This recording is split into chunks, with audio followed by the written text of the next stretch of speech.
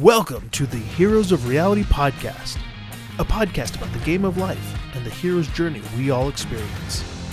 Let's jump in with our host, Dylan Watkins, as he introduces today's guest.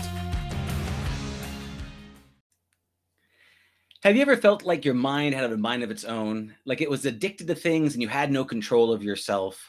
Well, in this podcast, you're going to learn about Christy Cosper. She is the owner and founder of Sono Counseling Centers, a mental health facility that works with an array of psychological problems. With over 15 years of experience in clinical psychotherapy, Christy Cosper has poured her expertise and personal discoveries into co-writing a book designed for healing and growth from addictive behaviors. Transforming the Addictive Mind book contains a variety of voices who have treated and struggled through addiction. The exercises, meditative activities, and narratives are written simply enough to follow while having the elements needed to foster honesty, compassion, gentleness with oneself and the relationship to others. So without any further delay, I'd like to welcome my friend, Christy. Hi there. Hi, Dylan. Hey, I'm so excited to have you on. I know we've been trying to do this for a while. Yes. And I am absolutely excited to talk with you about all things of the mind, mental wellness therapy, all of the crazy adventures you've gone on as well, and anything else that we get into. So, Great. cheers. I know you had a special request to bring alcohol into this session, so I have my glass of wine here as well with you on a happy Saturday as we're doing Yes, this. happy Saturday. I love that. I'll have to make my cocktail. It wasn't necessarily a request to have the booze, but sometimes a little liquid courage because here I am on a podcast, Heroes of Reality, and sometimes feel like it's a scam for me to consider. You feel like a fraud. Oh yeah. The imposter syndrome is huge. And I see it a lot with my clients, and so getting through that is a big deal. But they say that when you deconstruct imposter syndrome, you deconstruct it, and what lies underneath it is perfectionism, and then what lies underneath perfectionism is shame. And so that's something that's kind of an ongoing struggle. I think some of us deal with this, some more than others. I know I definitely have it. So. And the shame comes from self-judgment. Is that what it comes from? Is the I'm not good enough, or sure, other people will think? Sometimes it's there. Yeah. It's hard to know where it exactly comes from. Sometimes it comes from our childhood. If we're not perfect, then there's hell to pay. I know some people have that experience. So everyone's a little different. But I'll show you my little travel martini set if you. Yeah, pull it out, and I'll talk about this as you pull up the travel martini set and you're getting things ready. Oh, look at So my friend Rosemary makes these, and she finds vintage 60s. This is from the 1960s travel kits, and she puts stuff in here. Whoa, like falling apart here. I'm not going to show you inside because I got to keep some mystery. But I wanted to say I love that photo of you in the beginning on your of the beginning of the podcast. It's so good. And then I gave you the one that you're using, the one that I gave you. Yeah. Which is the very chic photo because I paid for that, so I might as well use it. Yeah, I think I paid for that photo as well. I mean, there's sometimes you get these good photos that you can hold on to forever. Nice. Yeah, and what's really funny is like we were talking about this doing this podcast. You're pulling up the drinks and you're talking about being uncomfortable, like, oh, I feel like I'm a fraud. I feel like I'm not. I don't know what I'm doing. And what's so funny to me because as we were talking about it, it's like you run a multi-location counseling center. You run like more than I think a dozen therapists that are underneath you that you run through your programs. And then as we're talking about things, I asked you, where's your bio? And you're like, oh, you can get it on the back of my book, Transforming the Addictive Mind, and you can get that on Amazon. And I'm like, what do you mean fraud? Like, what do you mean? We're so harsh on ourselves, it's a really interesting thing to see as we're going through this because you have helped and treated and you do it as a profession and it's something that 15 years. Can you believe that?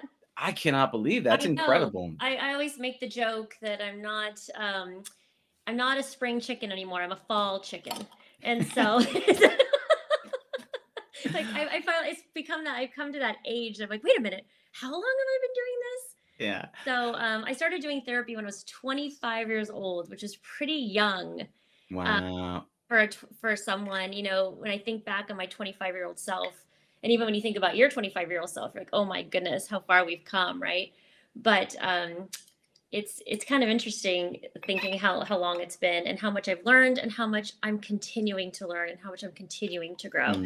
I don't think the journey is ended for me quite yet. It never ends. I don't think. I mean, even when you're 84 or whatever that age might be going on. I mean, as long as you have purpose and meaning and you can find a reason to keep going with all that stuff, Right.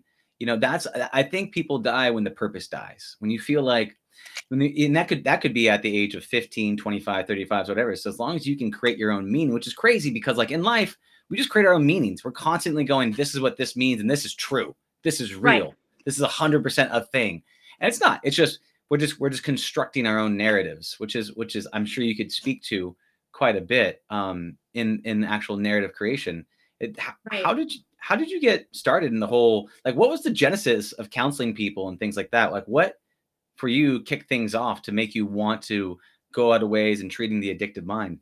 Yeah, two things. And it's Mm, funny, here we are having a cocktail, and there's a fine line between use, misuse, dependency. I guess I would say mhm, use, misuse, abuse, and dependency when you think of it in terms of, addiction to substances and whatnot. The addictive mind is mostly about sex addiction. And that's sort of been my passion, working with people who are sex addicts and their partners of people that are betrayed. So working with betrayal trauma. So how did it get started? Well, see, this is where the martini comes in hand. So, cheers. mm, my stepmother, God bless her soul, she's passed on at this time. She's I'm trying to think of when she died. She was young, in her 40s, died of alcoholism. Mm, And I remember, this goes back to kind of sort of my own pathology of codependency, being a kid and realizing what a true alcoholic really looked like and what it was like to live in an alcoholic family. And I had remembered always wanting to fix her. So whenever there was a Christmas present or a birthday present, I'd buy her a journal. I'm like, this is the time to start mm. journaling. And it's funny, but she's like, oh, she hasn't stopped. And even my stepdad, actually, one time I got in trouble. I had snuck out of the house, and they thought I was probably 16 at the time. They thought I was, God only knows what they thought, but I had snuck out of the house to sneak to a 12-step meeting. You snuck out of the house to sneak to a 12 step? Yeah, that's right. Must have been about 16 years old, because I desperately wanted to understand what was happening in addicts' minds, and maybe that would help me figure out a way to save my stepmom. And so, Mm. unfortunately, she never did get saved, and it ended up getting her in the end. And I think that that's probably what unconsciously and now consciously started my desire and passion for helping people. So do you feel like you're always trying to make up in some way for the fact that you weren't able to help your stepmom, and you trying to, like, you have that kind of that purpose through the pain? Well, doing my own work and in Mhm. starting therapy in my 20s, I came to a place where I realized I had to accept her disability, really, and accept that I couldn't change it or cure it. And I think for the longest time my it wasn't my desire. But I just think it morphed into, hey, let me see what I could do. What kind of prevention work can I do? Maybe this is what paved the way for me branching out into just specializing in addiction. And I would have to say it was her. So she Yeah. changed. She shaped my life. Even though, I don't like to say good or bad. I don't like to put values on those words in life. But I think that, the light and the dark have to coexist. Mhm. It's meaning, good or bad or whatever. I mean, it's this meaning. She gave you meaning and purpose, and Hmm. there's that effect where you there was something that you really wanted to be able to do, and what's powerful about that is that you then think of all of the her passing, right? And I think about this. I think about my father's passing, right? And I think Mm, about the meaning that it gave me, his last lesson that he gave me, and what it really meant to me, and why I'm on such on a kick to understand myself and self discoveries and master myself and things like that.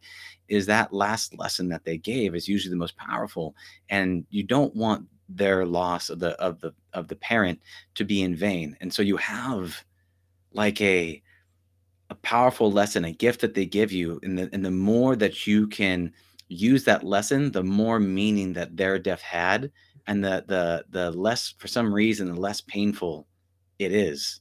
Do you know what I'm saying? yeah. What was the lesson your dad gave you, you think? So my father passed from smoking. Right. So he got cancer. He smoked cigarettes his whole life. Right. Beautiful, wonderful man, beautiful musician, great father, great family figure, all that stuff. Nothing. I looked up to him very much. But then he got smoking and he died. And even at the end, I was trying to talk to him. Hey, man, you might want to. He never stopped smoking cigarettes.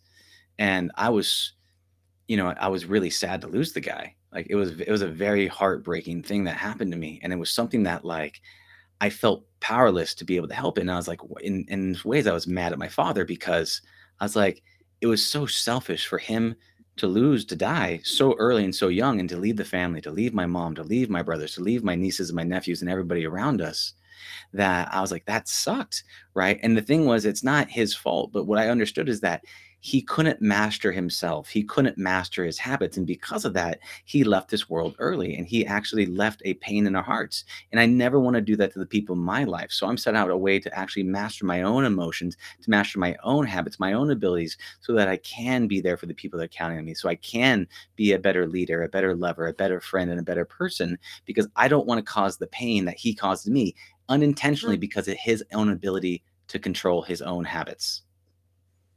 So, wow. yeah. So that's my lesson, right? And it's Yeah. powerful, you know? And it's one of those things that for me, it's set a key. And I love the guy, and I don't, there's no like negatives. It's just a sadness, right?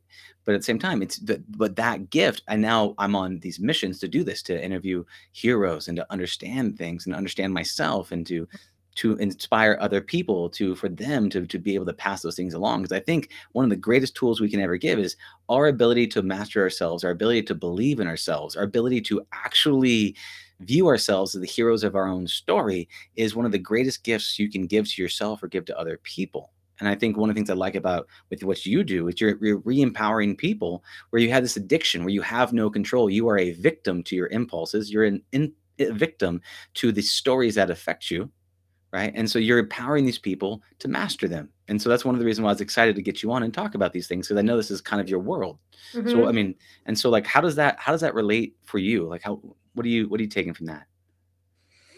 Well, hearing your story about your dad, and and it wasn't that long ago, so I'm sure it's still fresh for you. I have to Mhm. imagine that mom passed a long time ago.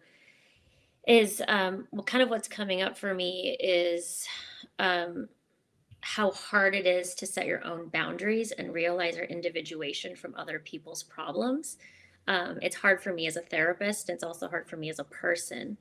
And one of the last, I do remember one of the last conversations I had with my stepmother. I hate to sound sort of grim about it, but I remember she was trying to go into rehab again, and I think she was trying to like weasel out of it or something like that, if I could remember. And she asked me, can I please stay at your house? And I was young. I mean, I was in my 20, I was 23, something like that. And one of the hardest things I had to do, and one of the most empowering things I've ever done for myself, was I said no. And I don't regret that, because I knew the truth is she would have robbed me blind. I mean, I mean, this is the nature of addiction. They cause people, when your brains are hijacked, you do wacky things. So, Yeah. not that she meant it, and she never talked to me again after that. And so Wow. I know it seems like, yeah, she never did. And I think sometimes we get our peace inner psychically. Doesn't always happen, but I do believe that there is something else after this, and that's just my personal belief. And I just think sometimes inner psychically we still have connections to people, even if we don't have their physical being here. And there's been ways to sort of repair that rupture for me anyway. Uh, but yeah, it's so I think that. the power, the lesson that I learned from that is it's going to be hard to say no, but sometimes you better say no or else someone's going to take you down. It's that, yeah, well, there's 2 pieces. There's the tough love for them, and then there's the survival for you, and those are 2 different elements.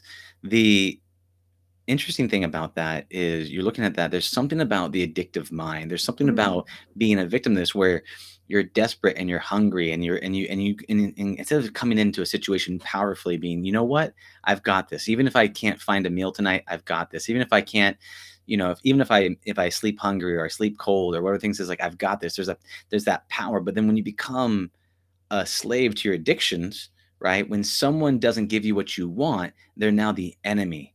Like your Mhm. mother's addictive mind turned you into the enemy for not giving her what she wanted because now you're the enemy for not giving her that thing, and that happens to a lot of us. And Oh, one, sure.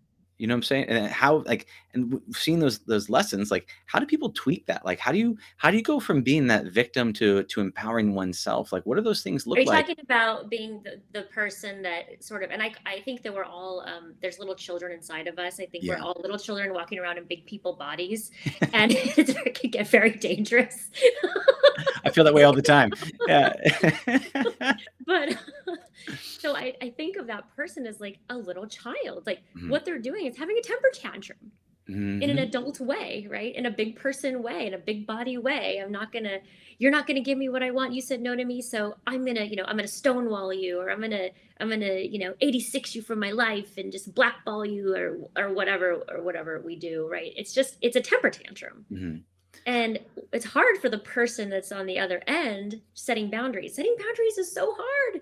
People say, "Oh, set boundaries, set boundaries." Well, it's not that easy because usually they're not followed and you have to do it more than once. And the second thing is you usually look like the bad guy. Yeah. Yeah. That so it's hard. It's hard work. So Well, when I there's work with partners, like people that are in relationships, I didn't want to cut you off, like no, keep going. people that are in relationships with addicts. So I work with both, right? And people, you hear the consensus of the culture, like, oh, well, just say no, or just leave the person. And it's not that simple. It's not that black and white. Especially when you have children involved, or you're sort of entangled in some sort of way. It's difficult to set boundaries. That is probably just as hard than overcoming an addiction. Mm. It's two parts.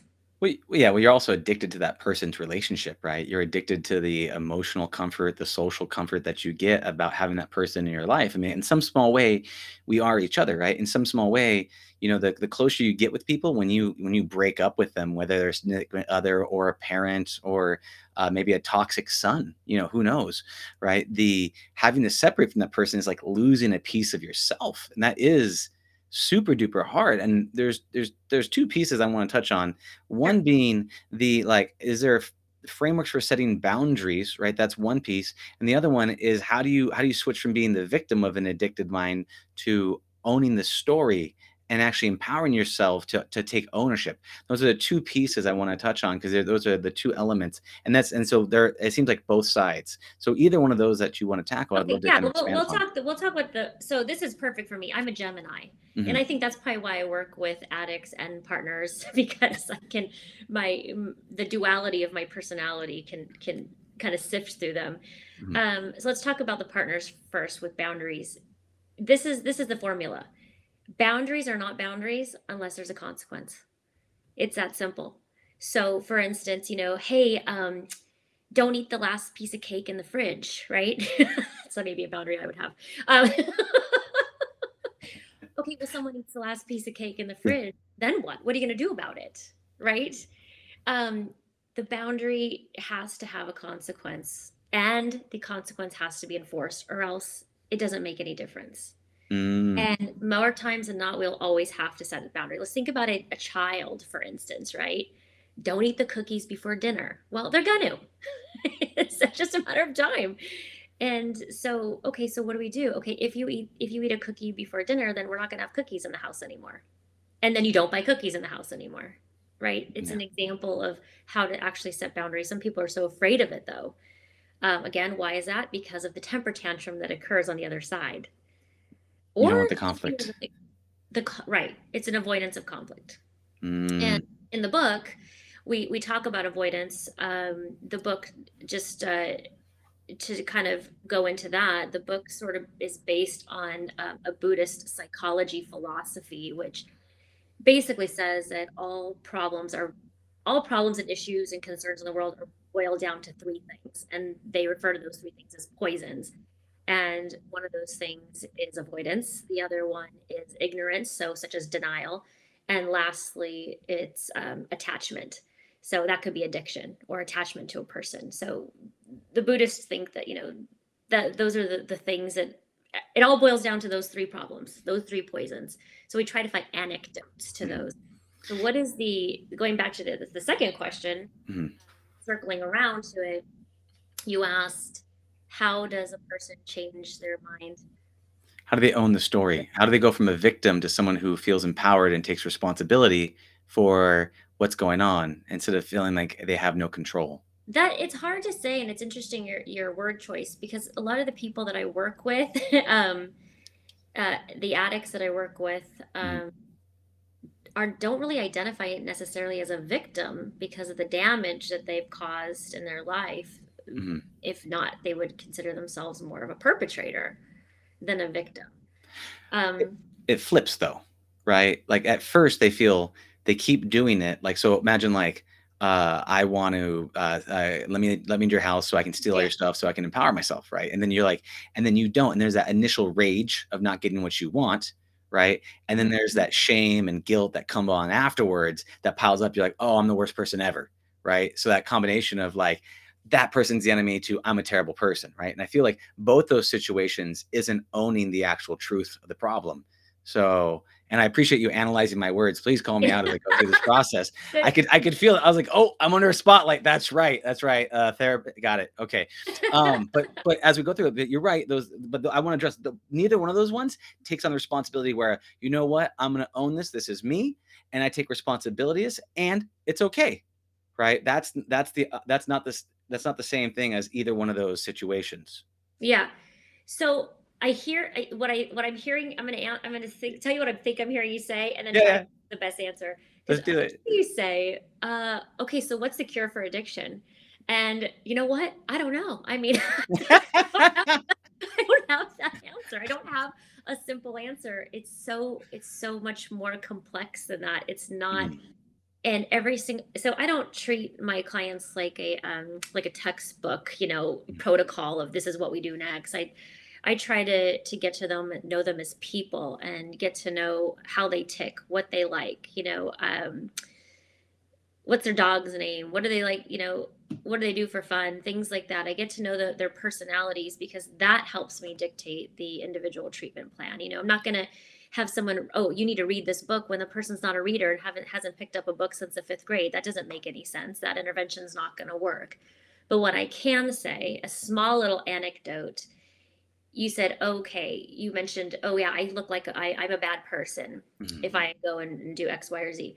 So that's shame, right? Mhm. Shame is I'm a bad person. I'm not worthy. And so one of the key elements that we try to do in therapy with addicts specifically is reduce the shame eventually.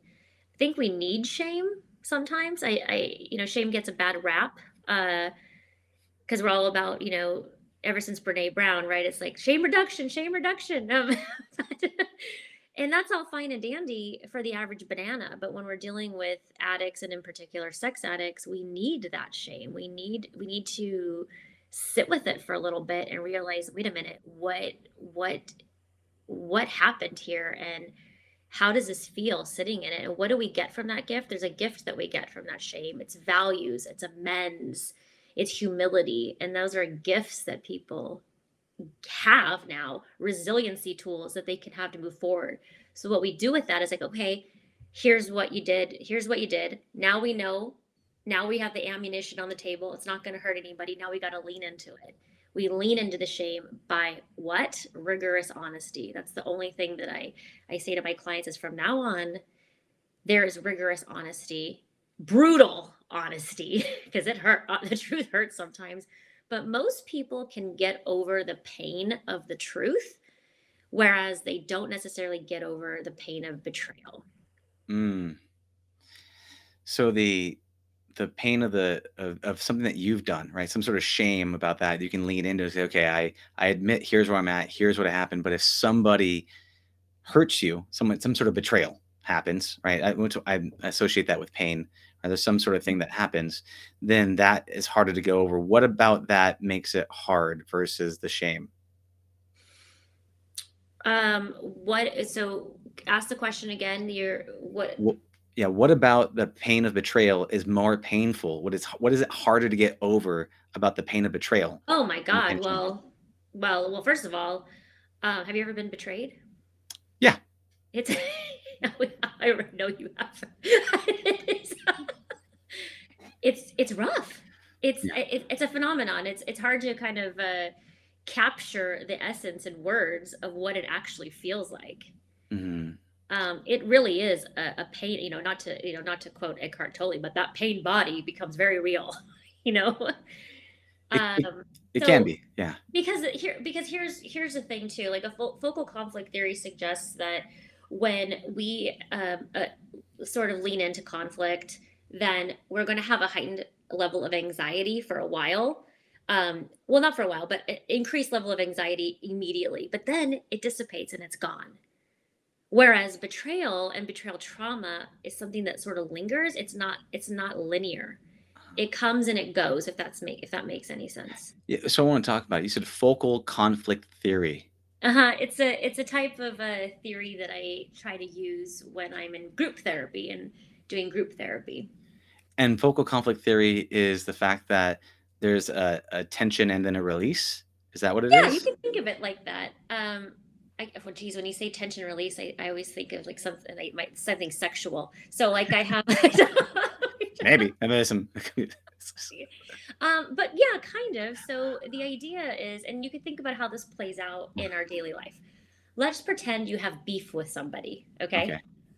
Wait, it happens if you've been alive long enough. You have beef Yeah. with someone, but it's not like that bad, but you feel it. You feel the charge, right? Yeah. So you have one or two options. I always think of this as like a decision tree, and this comes from the theory. The decision is, okay, do I just avoid, right, the poison of, do I just avoid it and then not deal with it? And sometimes that's the answer, because sometimes you see somebody at a party or you see someone at a social event or a work event, or and you're like, oh, it's not worth it, and you avoid the situation, and that's fine. But the beef is always there, right? That charge is always there. It's just a little bit, but you could manage it. You're like, yeah, whatever. But sometimes, and at some point, that, and I call, you know what I mean by when I say beef, right? That Mm. charge Yeah, there's an becomes, animosity. There's a yeah, narrative story in the back of your mind that's eating up, like, 5% of your brain or right, whatever. sure. And Yeah. sometimes we deal with it. It's manageable. I call it Mhm. the moderate level of anxiety, right? But then sometimes there's people that really bug us. Or maybe it's a beef that we have with like our significant other or a best friend or a family member. You can't avoid it. It's impossible. You could try, but that anxiety grows and grows and grows and grows. So what you have to do is you have to lean into it and you have to acknowledge it and you have to bring it up. And let me tell you, that's gonna suck. But once you get it is, that's the fact. But once you get to it, that heightened point of anxiety where you're like, oh, here it goes, I'm gonna like talk about it because I can't hold it in anymore. You talk about it, maybe you get into a huge fight, maybe you don't, you talk it through, whatever the case may be, it's gone. Mhm. It's over. Yeah. So so it's kind of going back to like leaning into the shame.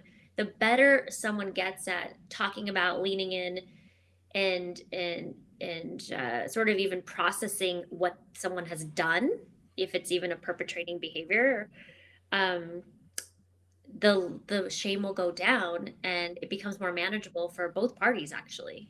Mm. I mean, that makes a ton of sense because the way that I just think about it is like I think, you're. This is probably not an accurate analogy or whatever, but this is just the way I think about it. Is that we all have these storylines, these narratives running through our head, right? And when you have them built up with relationships with people, right? And And after you have so many, you go through some sort of survival mode method, right? Where it's like, especially with difficult conversations, and usually the difficult conversations is a combination of something that you have the feel that you want to communicate, that you're afraid to communicate because you feel that they're not going to receive it well, and there's a consequence. So a kid talking to their parent about Sure. something that they may not approve of in the chat, there's some sort of power that that person has over you, significant other, parent, boss, whatever it might be. And then what happens is these stories, and it goes through this with those R's, right? The resistance, resentment, rejection, right? And it starts to build up. And so if you don't open up the floodgates and let that out, you go to try to talk to them, and like 95% of your brain is taken up with all of these stories of why this person is the enemy. And then you just unleash. And so instead of dealing with it at 5 or 10 and whatever percent, and so I always look at that. And so I go, okay, this is built up to a threshold where it's needed to be talked about, because otherwise we can smell the energy, you can feel it, you can taste it. And for me, I went from running away from a lot of the stories to where now I kind of seek it out, and I will grab someone, I will hold them, and I'm like, let's have a conversation about this. We need to talk. We need to get through this. Maybe a bit much, but I want to get through this because I am kind of addicted to the resolution part, right? Yeah, the repair. Yeah, the repair part, because I know that feeling feels so much better. I don't do it perfectly all the time, but it's so But that's the way I think the of it. point is, what's hard and what you're saying is, for most people, they rob themselves of that feeling when it comes to repair, because the only way to get to repair is going through that momentary anxiety. Is that why the betrayal is so hard? Because you never get a chance for the repair? Betrayal is complicated, right?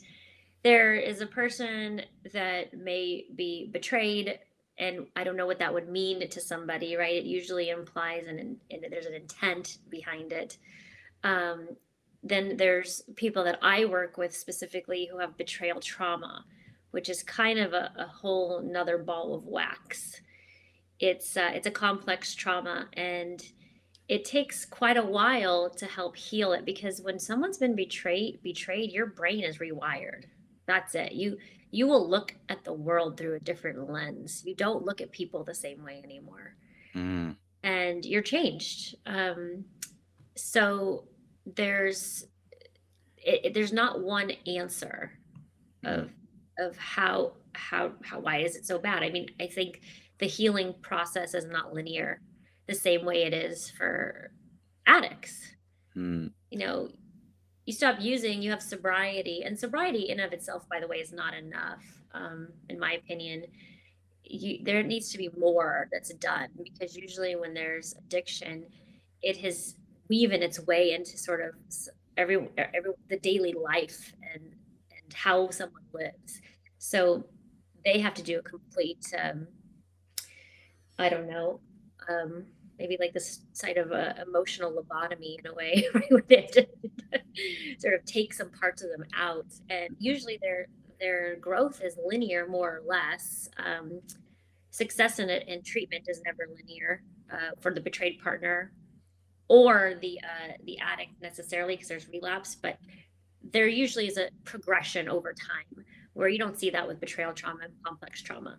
So it keeps coming back, because what I've seen, at least for myself, is with the betrayal piece, is if I can find a gift in the lesson, and if I can find gratitude for the person who betrayed me, I generally recover a lot quicker.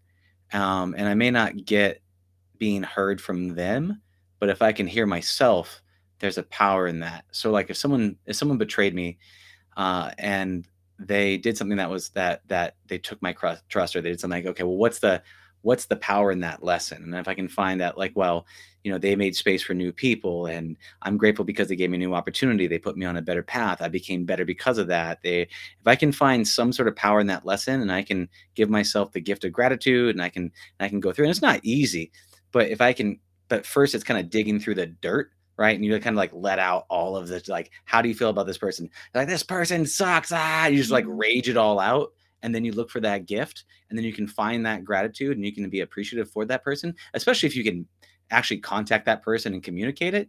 I don't know. For me, that betrayal becomes a lot less after I go through a process like that. That's it. I've gotten that. Otherwise, you'll never get a chance to be heard, and you never get closure. And that's the thing that I think that comes back is that story comes back and like, why'd you do this to me? Right? It's that perpetual victim for myself, perpetual victim mindset that comes back up. That is like the world's unfair. This is unfair versus going, actually, that was a good thing. That was useful. That was beneficial. That helped me in some way, shape, or form. So I've had betrayal in the past, as we all have. But for me, at least that's what I've seen to be benefits. I don't know for you of what you've seen to be most beneficial for recovering from betrayal. I think you're a very big person, Dylan. I think you're, I think you have a lot more, grace and maybe resiliency than most people. So I typically don't take that approach with my clients that have had betrayal trauma. I mean, some people just need to fold like a tent, and that's it. And that's the end of it. Yeah. So I feel like sometimes it could be a little Pollyanna to think of I understand that. the trauma, like people that have been severely betrayed in those terms. And I can't, in good faith, sit with someone and say, hey, let's try to find the strengths or the gifts out of a situation, because sometimes situations are just crap. And for someone to want someone to, like I said, not succeed or fold like a tent, maybe I do too, and that's okay. And that's okay. I think of all this idea of forgiveness, it comes from these Christian underpinnings of our culture. And yeah, it sounds like a great idea in theory, but how does it actually play out in real life? Like, feelings are feelings. If we're angry, let's lean into that anger. Let's embrace that anger. What does that anger giving us? Yeah. Anger gives us strength, energy, assertiveness. And sometimes coming up with having a client of mine, for instance, or someone that's experienced severe betrayal trauma, asking them to come up with the gifts that they've gotten from this horrific circumstance could be actually re-traumatizing and minimizing to their experience from my perspective.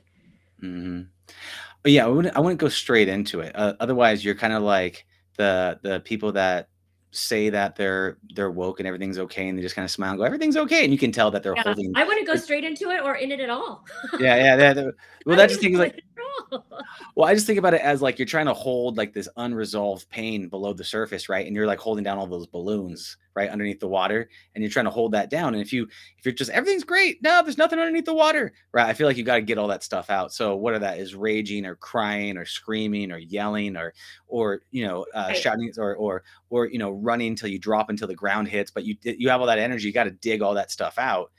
And then at the end of that, then I go through the process of going, okay, where is this at? And I'm not saying that this is the only thing I've seen for myself to be beneficial is that. Otherwise, there's that it kind of pops up like a balloon, where you're like, Sure, and I "Fuck, can yeah." see it. I can see it working, and I've done that rage to gratitude Mhm. exercise for Mhm. myself, actually, and I can see how it works under certain circumstances and for certain people. But remember, I was saying we got to look at people holistically and what are their needs and where are they at. I think it's great if someone's been burned. Mhm. I'll use that language. Yeah. I think complex trauma requires a little something different. When you're saying that, like you're saying, you're getting to understand people holistically, right? You're understanding all pieces of them, right? So what are you doing? Like, talk me through that process. So if you're getting to know somebody, right, and they have complex trauma, they've been betrayed, they've been set up, other things have happened in the world, they're addicted to things, and they're just a hot mess, right? Right. As a technical term, a hot mess, right? And you're trying to understand them, right? What are you really when you're trying to assemble the understanding, like, what are you really trying to understand so that you can provide some sort of solution? Like, what is the pathway? Because I feel like that they're here, they're at some point in their life. You want to help them get to another point, which is feel better, have less, like heal this trauma or do something with it, right? What are you looking for to make that map? What does that look like for you? Just to get first of all, I was feeling territorial over my clients when you were talking about this. I think if anyone's like going to be the hot mess, it's probably me in the room over them. If anything, I have so much respect and compassion for them, because they, however the hell they do it, they hold it together against all odds. Their worlds get turned upside down, and they're still, getting up in the middle of the night to feed the children, for instance. So I never think of them that way, as a hot mess. I think of them as like, wow, how are you doing it? How are you doing it? I'm probably more of the hot mess. And what do I do? I mean, I think it's like, what happened to you? Just tell me your story.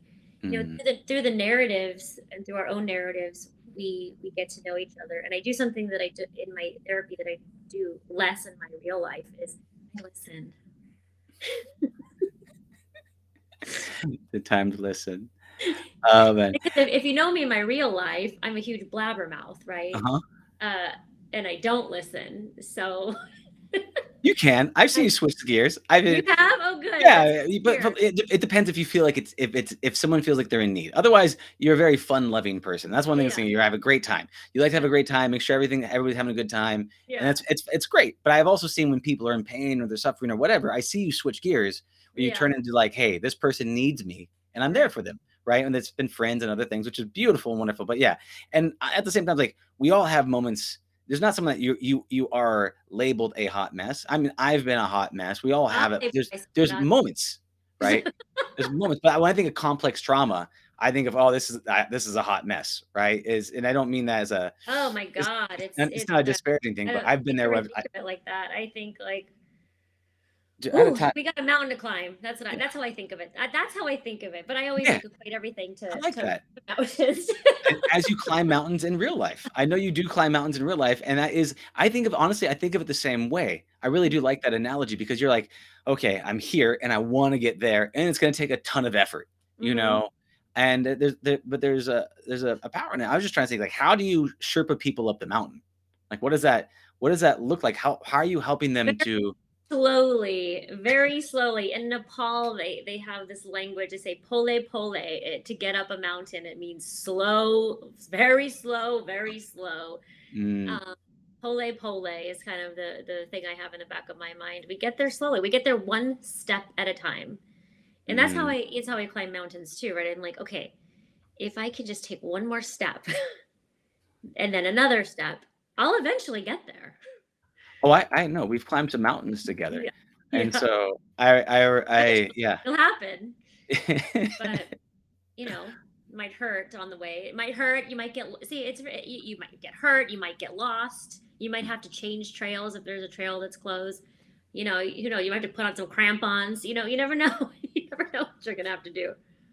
What do you think are the common mistakes that people make when they're trying to get from A to B?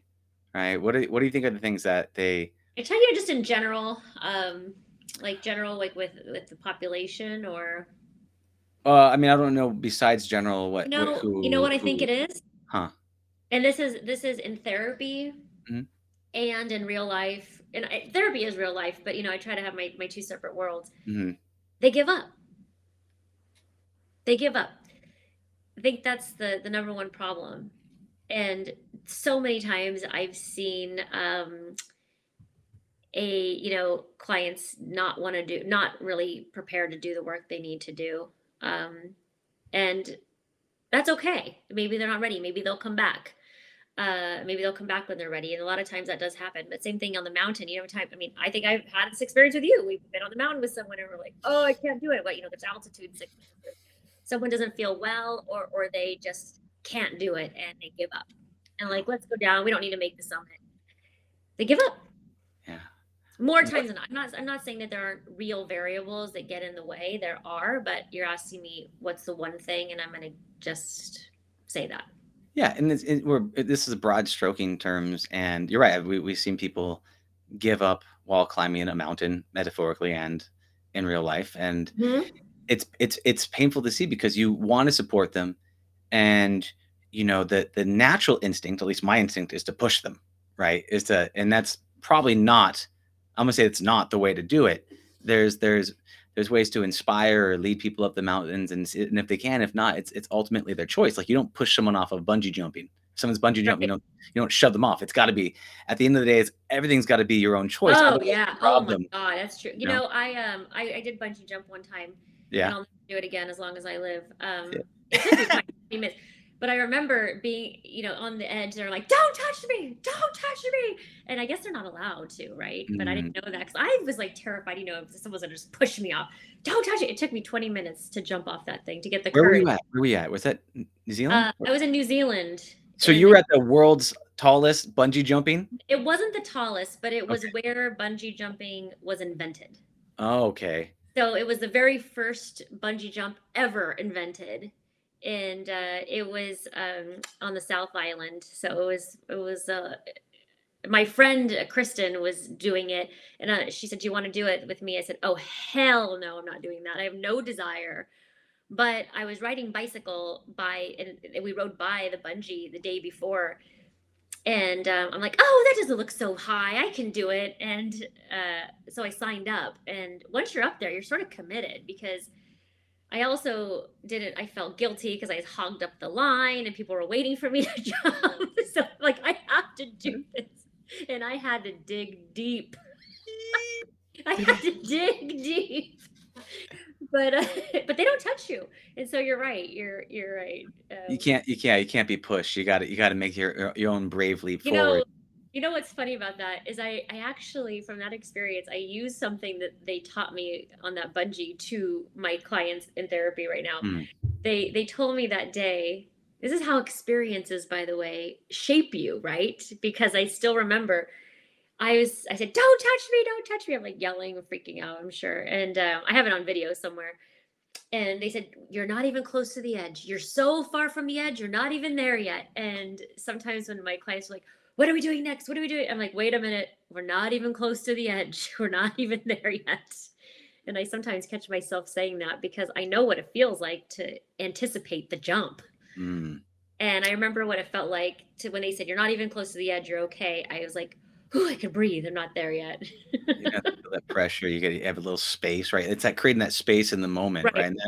Right. And that's a really powerful lesson. The looking at that and looking at how you say the biggest issue with people is that they give up. They give up on Mhm. themselves. They give up on themselves. They don't believe in themselves to make the jump, to make the climb, to move forward, to break up that relationship, whatever it might be, they give up. So, how do you help people find the courage to carry on? Right. One of the tactics, right? You just talked about bungee jumping, was you're not even near the edge, which gives them space to kind of calm down and gather Mhm. themselves. Are there other things that you help people encourage Yeah, them and help? I mean, not to get into all like the theory, I sometimes will use, motivational interviewing to help Mhm. them see the benefits of why they're doing it. I help them, I kind of will share the rationale of why we're doing it. What's the point anyway?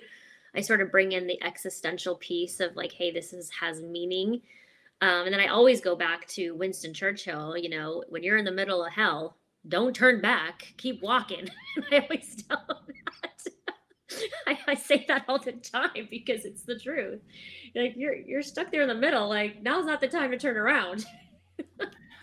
100%. That's a good one because you're reframing, you're refocusing, and that's a quite. But that thing is like if you could find those little pieces of lessons, right? Like, Mhm. and what's interesting is, um, like depending on how you got the insights, it depends on how powerful that lesson is for you. Because you can go on Instagram right now, and you can go to motivational posts, and you can scroll all day long and say, "Oh, that's a cool quote. That's a good quote. Mhm. Wow, that's a great quote."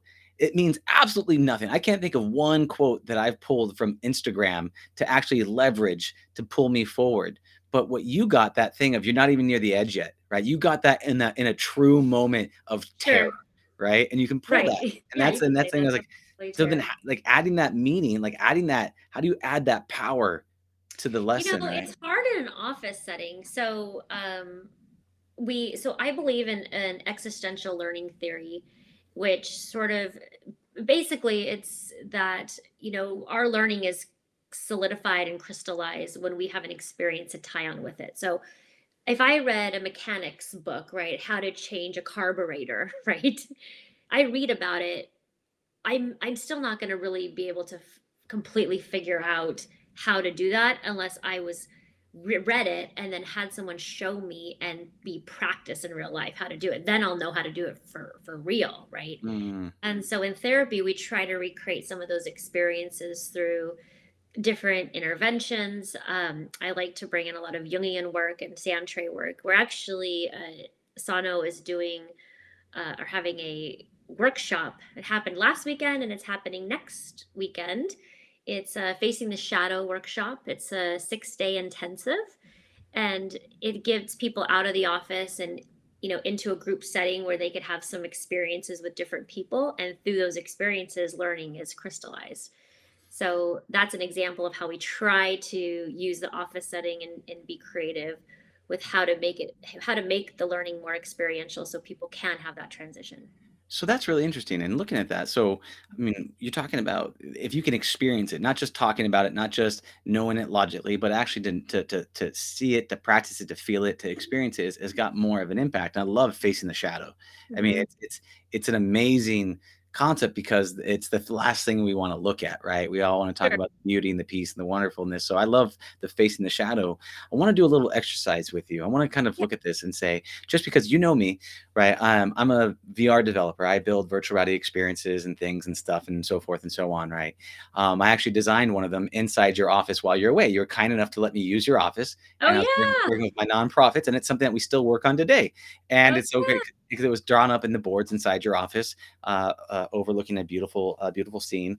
But looking at some of these experiences, I'd love to translate this and do a little exercise of what are the experiences that like Facing a Shadow, what does that look like? And I'll try to kick that back in my own words in VR, and we'll together try to co-create what would something look like this in VR as just a little thought Okay, experience and we could do it. So I have to give a shout out because the Face in the Shadow actually comes from a protocol written by Patrick Carnes, Mm, who is the trailblazer in sort of bringing sex addiction to the forefront of our knowledge and bringing it up like, hey, this is a problem and we need to mm, look at it. And so the Facing the Shadow workshop is based on his book and his research and some of the tasks that he thinks addicts need mm. to achieve in order to reach recovery. So I gotta say that, but we'll play your game. So okay, Sure, sure. so Yeah, shout out to Patrick. Thanks, brother. Appreciate this. yeah, Yeah. yeah. That's awesome. So yeah, so what does this look like? If you could give me like a bit of a mental walkthrough, and then I'll say this is what it could look like in VR, and I'll kick it back to you, and then we'll go back and forth, and we'll play a little game here. So Facing the Shadow is a relational experience. It's I would say it's a third psychoeducation. So there's teaching component. Mm, There's a third process, which means you kind of just talk about what comes up for you. And last would be an experiential component. mhm, So they're literally writing things down, they're drawing things, they're acting things out. There's a trauma egg that's going to be done this coming weekend with people, and a sexual fantasy timeline, for instance. So they have to draw out their sexual fantasies. They're going to draw out an egg that's filled with all their trauma, and they're not allowed to use words. So there's like an experiential component to mm. that. So So then, so I would say it's broken up into those three parts. got it. So it sounds like what you're doing is you're kind of having them take baby steps, micro movements of them expressing what are their feelings, what are they going on inside their minds, right? So you take first something as which is fairly detached, which is a writing prompt, like maybe what is your sexual fantasies that you're not willing to communicate or whatever that might be, and they're writing it out, right? So that's a mini hoop to jump through. The next one is drawing that, right? So now they're expressing that in more of a visual terms that it then they start to now communicate that to a higher level, and then the acting it out is that embodiment of that third level, which now makes it more of an experience, right? Then allows them to kind of fully experience what that's like, and then Right. you have this egg, which is kind of like the trauma of what it is. Is that correct? So what That's the just it would be another experience, I would say. It's one of the activities that's experiential. mm, So it's usually an experiential activity is the best got way to it. put it. So then if And I was it could be done in VR mm, actually, because well, one, you can create, right, with the senses a feeling, and also they could be prompted to do the activities on their own. mhm. And this is a group setting, or is this a? Yeah, it's group. Got it. So then, if I was to communicate to you, this is what I would do. Something like this in VR, right? If this was facing your shadows VR. Hmm. So everybody puts on their headsets. They're all remote. They all meet inside a shared group space, led by the amazing Christy Cosper. And say, okay, great. Here's what we got. Facing shadows. This is a multi-step exercise. We're going to be meeting in this group room. We're going to be breaking off into our own private meditative spaces, and then we're going to be coming together to also collaborate and co-create and share our insights. The first step is going to be the writing prompts, and the writing prompt is going to be based upon your sexual desires or fantasies or things that you maybe don't feel safe to talk about. So we're going to break off into your own rooms, and you're going to speak into this orb. You're going to speak into this orb what fantasies and desires and hopes and thoughts you have. Why? Because writing in VR sucks. So if you can speak into this orb and you can actually get those words out, that would be the first step. And you take that orb and you can bring it in. If you're brave enough, you could share it with a group of people. I don't know if you share those writing prompts with people, but you come back in like a hub and spoke. You share that. And then you go, okay, great. Now the next step is we're going to take that fantasy that you draw and that you share or that you've communicated through the talking sexual orb. And then you're going to go off, you're going to draw what that looks like. And then everybody inside VR has their own drawing pens because you can draw inside VR and there's drawing tools. And then you could draw out with stick figures, a crude and ugly. So everyone's got X amount of time, let's just say 15 minutes or whatever, to draw these things out. They break off into their own rooms, do it, take a photo inside VR, come back, share that photo with everybody, describing what it is and looking at it and go, oh, that's great. Awesome. Now, the third thing, what we're going to be doing is going to be acting those things out. And I don't know if that's with people watching in the group setting or not, but if it was, then you'd hit a button. There would be some sort of risque scene. Maybe there's some 10 of the most common sexual scenes, and maybe that's at home, in a car, behind a dumpster. I don't know. Whatever those situations are for those people. And then they actually go and they can act those things out, either on some sort of mannequins, and they're actually going through those motions, or they could be doing role playing with other people in VR and with you, either you have actors or whatever that thing might look like.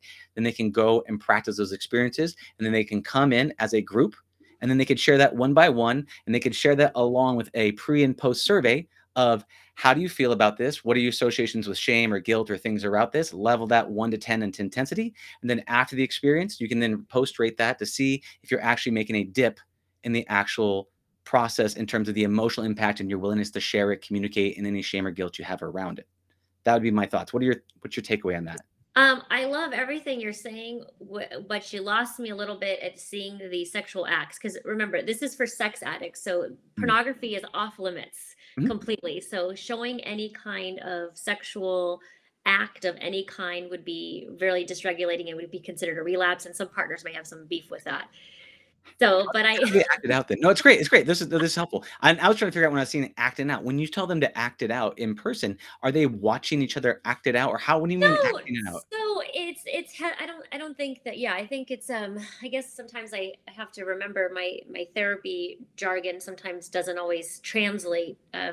So sometimes we'll do an exercise called sculpting, and it comes from Virginia Satir, where she would have someone like sculpt. So like for instance, I would be someone might say I'm angry, so I might sculpt myself, right? Make a face and like do this with my hands and stand there like a statue. Or somebody else might sculpt me, like saying, "Hey, this is how I experience you," and they might sculpt me like that. That's what I mean by acting things out. I know we do another activity, a removing hats exercise, where we try to bring up the judgments that we make about each other, and then we sort of give us the space to take away that judgment and get to know people for who they really are. Because as people, we do make judgments about others. We make judgments on how someone sounds, how the bag of bones people carry around. We make judgments all the time. What about that is I just want to know, just elaborate on that. The 6-day Face Your Fears workshop. What is the result that they get out of that? What do they? Well, usually that book kind of covers therapy tasks that are to be accomplished by addicts, and that would take if you came into therapy once a week, it would take a year to get through it. So those 6 days sort of, number one, capture a whole year of individual therapy, I would say. The other component is you have the other people to bounce yourself off of, right? And Yalom talks about this in interpersonal theory, that when our self-esteem comes from being able to share Mhm. our maybe something deep, dark secret, and then having someone share back either something similar that they've done or experience, or actually just say, hey, it's okay, like I still like you, and we Mhm. get our self-esteem that way. And Mhm. having that experience, it helps people reduce that shame, right? And now once you reduce the shame, then you could tackle other things. Okay, let me try this again then. Okay, let Yeah. me try it more time. Okay, so we had the speaking orb. You speak into what the thing is. You go out, right? And then you share that with everybody, the speaking orb of that situation. The Mhm. next one is the drawing, and you take a photo of the drawing. You come back and you Um, share to everybody what that drawing orbs is. The mhm. third thing is a situation where you have a role playing situation where you hit a button, and now they're in an environment where they have to talk to a sexual partner, and they have to communicate what their sexual desires are, and have that and make it be heard in a way that they feel safe and they feel heard and they feel received. So then they can go through that and they can actually work on the actual role playing scenario of I like it. I have sexual desires around X, Y, and Z, as described in this drawing. Is it something that we could try, or whatever it is, but in a way that they can actually practice the communication of feeling heard and seen and communicating their sexual desires instead of covering up their shame and guilt and not feeling like they can express what their desires are. Would that be better? So, you know, yes, and I think there would be. So when you talk about the sexual desires, I think we're talking about two different populations here. Sure. So when I do sex therapy with Mhm, people, that's a whole nother can of worms. mhm, The book specifically gears is and the workshop is geared towards sex addicts. mhm. So really their sexual desires may not be the best. Do you know what I'm saying? And Sure. so I don't really care what their sexual I mean, I don't really care about them reaching their sexual desires. Mhm, Their but our sexuality is so it's so interesting because typically a lot of the things that we become sexually attracted to or aroused by sometimes correlate with past traumas.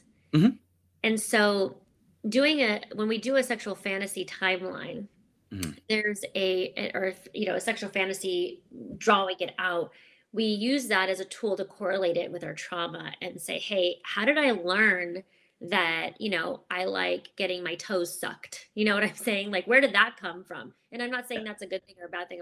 I'm not making a yeah, judgment on that. That's just something that just came up. That's uh-huh, not an addiction. It's I'm just making that up.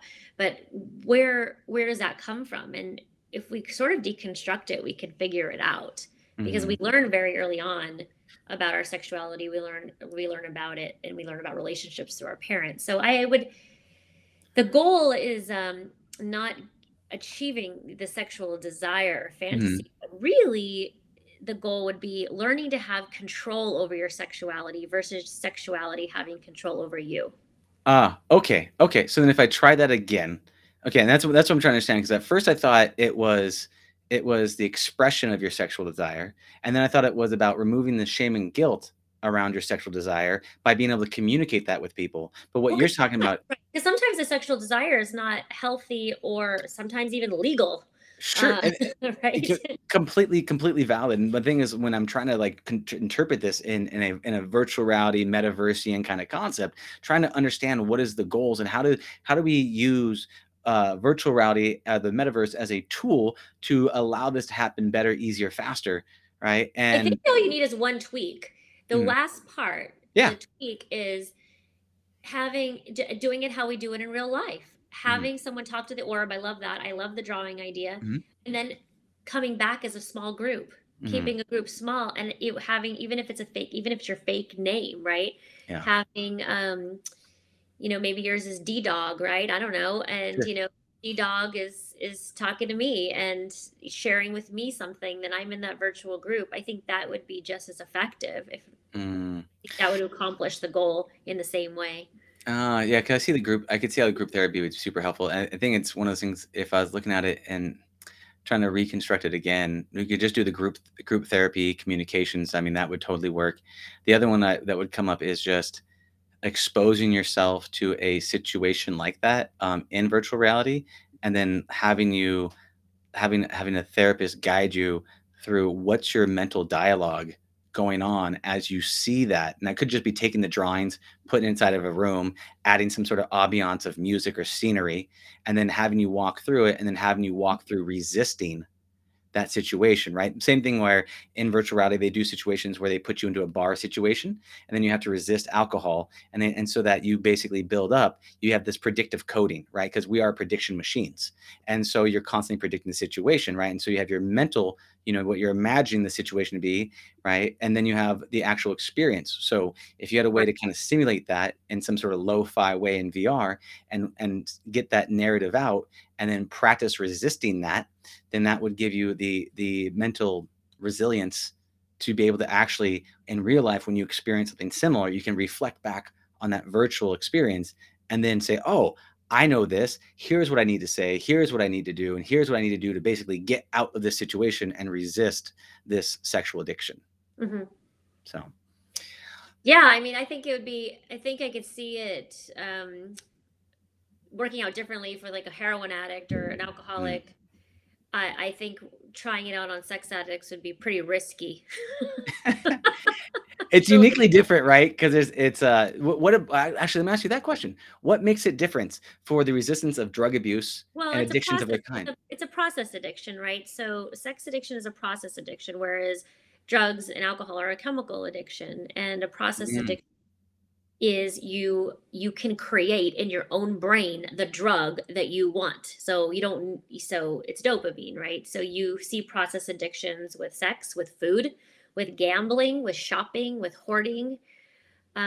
Those all can become process addictions, and so those ones become a little bit trickier because it takes more than just abstinence, right? We have to eat, we have to have sex, we have to buy things. um, we don't have to necessarily gamble, but some could argue with that on a good football game. Who knows? mm. It depends who's playing, but we don't have to. You can, those things you have to do at some point, um, because it's part of our just being human. But nobody has to drink. Nobody has to, sniff up cocaine. Nobody has to do those things. So it's their treatment is different, and the sort of dynamic of it is different, if that makes any sense.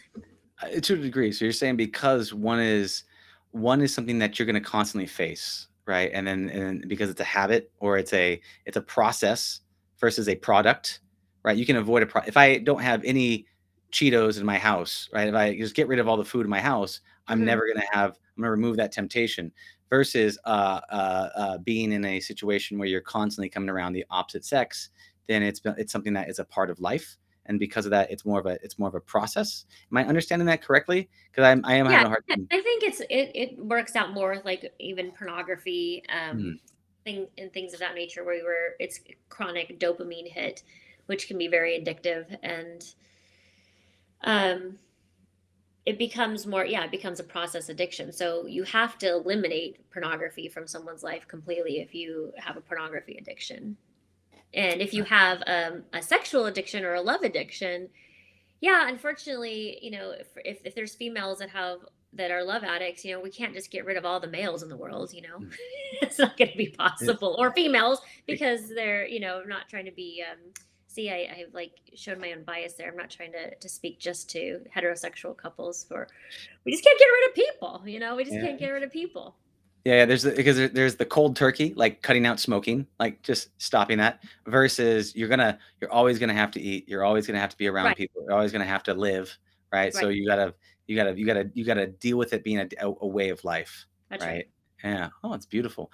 With all of this, with everything that you're doing, putting together the Sono centers and all these places, and writing the books and everything else that you're doing in the space, what's your holy grail for all of this? Like, what is the big purpose? What is the big meaning for you? What is the flag at the top of the mountain look like for you? I think about that sometimes. I had gone back to, so I guess I'll say it where I feel today. I don't think I'm ever going to reach the flag in the mountain. Again, to use a mountain analogy, there's always the false summit people get to, and you're like, oh, damn, I think my life is going to be a continual false summit. And that's okay. And that's actually good, right? When we stop growing, I mean, we stop living in a way. I I had gone back to I had gone back to school a few years ago for my PhD, and unfortunately, it has been an albatross. I have not. I finished my classes right before COVID. I just have not completed my dissertation, which is the ultimate, the grand finale.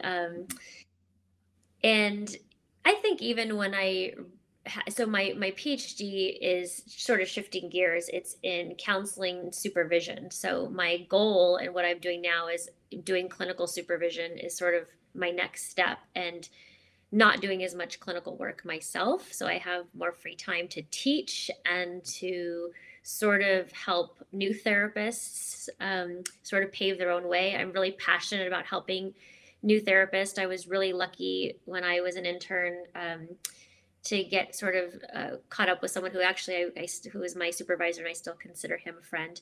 Or I consider him a friend now, and he was just really cool and helped me sort of took me on and showed me what private practice was like. I was able to start my own private practice because I learned from him, and now I have the treatment center. And we have a team, and I really love the team approach. I love working as a team. I can't imagine being in private practice again. And really taking new therapists and coaching them and helping them realize, hey, you can have like a great career and you can do what you love and you don't have to be burnt out. And I could teach you and show you how to have like work-life balance and help people. So my goal next step is not doing as much clinical work with clients myself. Of course, I'm not gonna, if any of my clients hear this, I'm not abandoning anybody. I will, I will be there. They're grandfathered in, I would say. Oh, we're not allowed to see, this is where I'm trying to be, we're not allowed to say that word anymore. And I don't know another word to use. So sorry about that. They're locked in at yeah. They're locked in as my clients. I'm very territorial over them anyway. But I guess my next step is more clinical supervision and finishing my PhD once and for all. My goal is to graduate this June, so we will see. And I'm going to celebrate graduating this June by hiking up Mount Rainier with my fiance. Nice. Climbing a new mountain, right? Opening a new Yes, chapter. I decided. Yeah, usually I go abroad, but I want to keep it in the good old US of A this time. That's cool. What's cool about that is you look at the hero's journey, right? You've gone around the loop, you've gone, and now you're at the stage of the hero's journey where you're the mentor, and your goal is to set up shop and to mentor other heroes that are climbing up the mountain to go around in the circle so that you can kind of create a path and say, these are the lessons that I've learned, and this is the things that I can do, and this is the best way to help and expand the impact that you have. And if that is the Holy Grail, I mean, besides getting the PhD, which is another mountain in and of itself, if that is the Holy Grail for you, which is basically having a mentoring practice and shepherding other clinical therapists up the mountain, what is the dragon? What is the great challenge that is seemingly so difficult to overcome? You don't know if you can do it. Well, right now the dragon is referred to as the IRB, which is I'm trying to get it passed. It's a board at the university that decides if my research can be done or not. And at this moment, because I'm working with sex addicts as a population, they feel it is a high risk. So I am working to restructure my design so I could keep it at a lesser risk and get that dragon, slay that dragon. Say slay that dragon. That was a pretty big obstacle. COVID has been an obstacle. Yeah. With especially doing hands-on experiential work, since now it's virtual. But there's so many tools out there, and thank goodness for people like you who's taking life to a virtual realm, and we can be creative now. 20 years ago, I don't know what would have happened, but now we could still do some experiential work. I do Sand Tray online now, and I kind of like it better because I don't have to clean up the mess. So to be honest. So I think that's kind of has been a dragon, but I'm hoping it's starting to go back in its cave.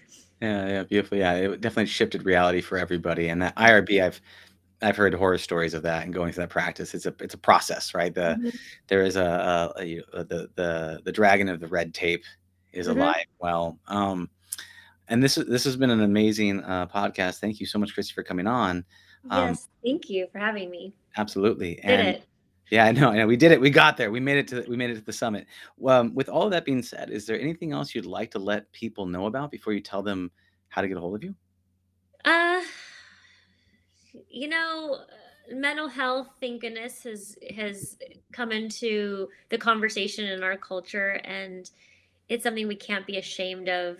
If you need help or you think you need help, ask. Mhm. There's always somebody that is willing to help, Yeah. but it takes that courage, right? It takes courage to do that. So I would say, to anybody that is struggling, be courageous and take a risk and do it with someone safe. Make sure it's a safe person. Love it. Yeah, absolutely. Take that courageous step forward. Mhm. And if people want to get a hold of you or find out more about what you do or how they can find your book, how do they do that? Oh yeah, you can go on to sonocounseling.com, which is our website. You could find me or any of my teammates there. They're awesome. Everyone's great. We work together. You can find the book Transforming the Addictive Mind through Sono Press, or you can go on Amazon. Beautiful. Christy, it's been an absolute pleasure. Thank you so much for Yay! coming on the Thanks, show. Dylan. Have a Cheers wonderful to you. weekend. Yes, Yes, absolutely. listen, I only drank half of it. Well, it's I barely made the mine. This was yeah. beautiful. Have a We blessed made and it beautiful through. weekend. I know. All right, darling. I will see you All on right. the other side. I will see you on the other side. All Hang right. in. All right. Cheers. Bye-bye. Bye. Thank you for listening to the Heroes of Reality podcast. Check out heroesofreality.com for more episodes. While you're there, you can also take the Heroes Quiz to find out what kind of hero you are. Or, if you have a great story and want to be on the podcast, tell us why your hero's journey will inspire others. Thank you for listening. See you on the other side.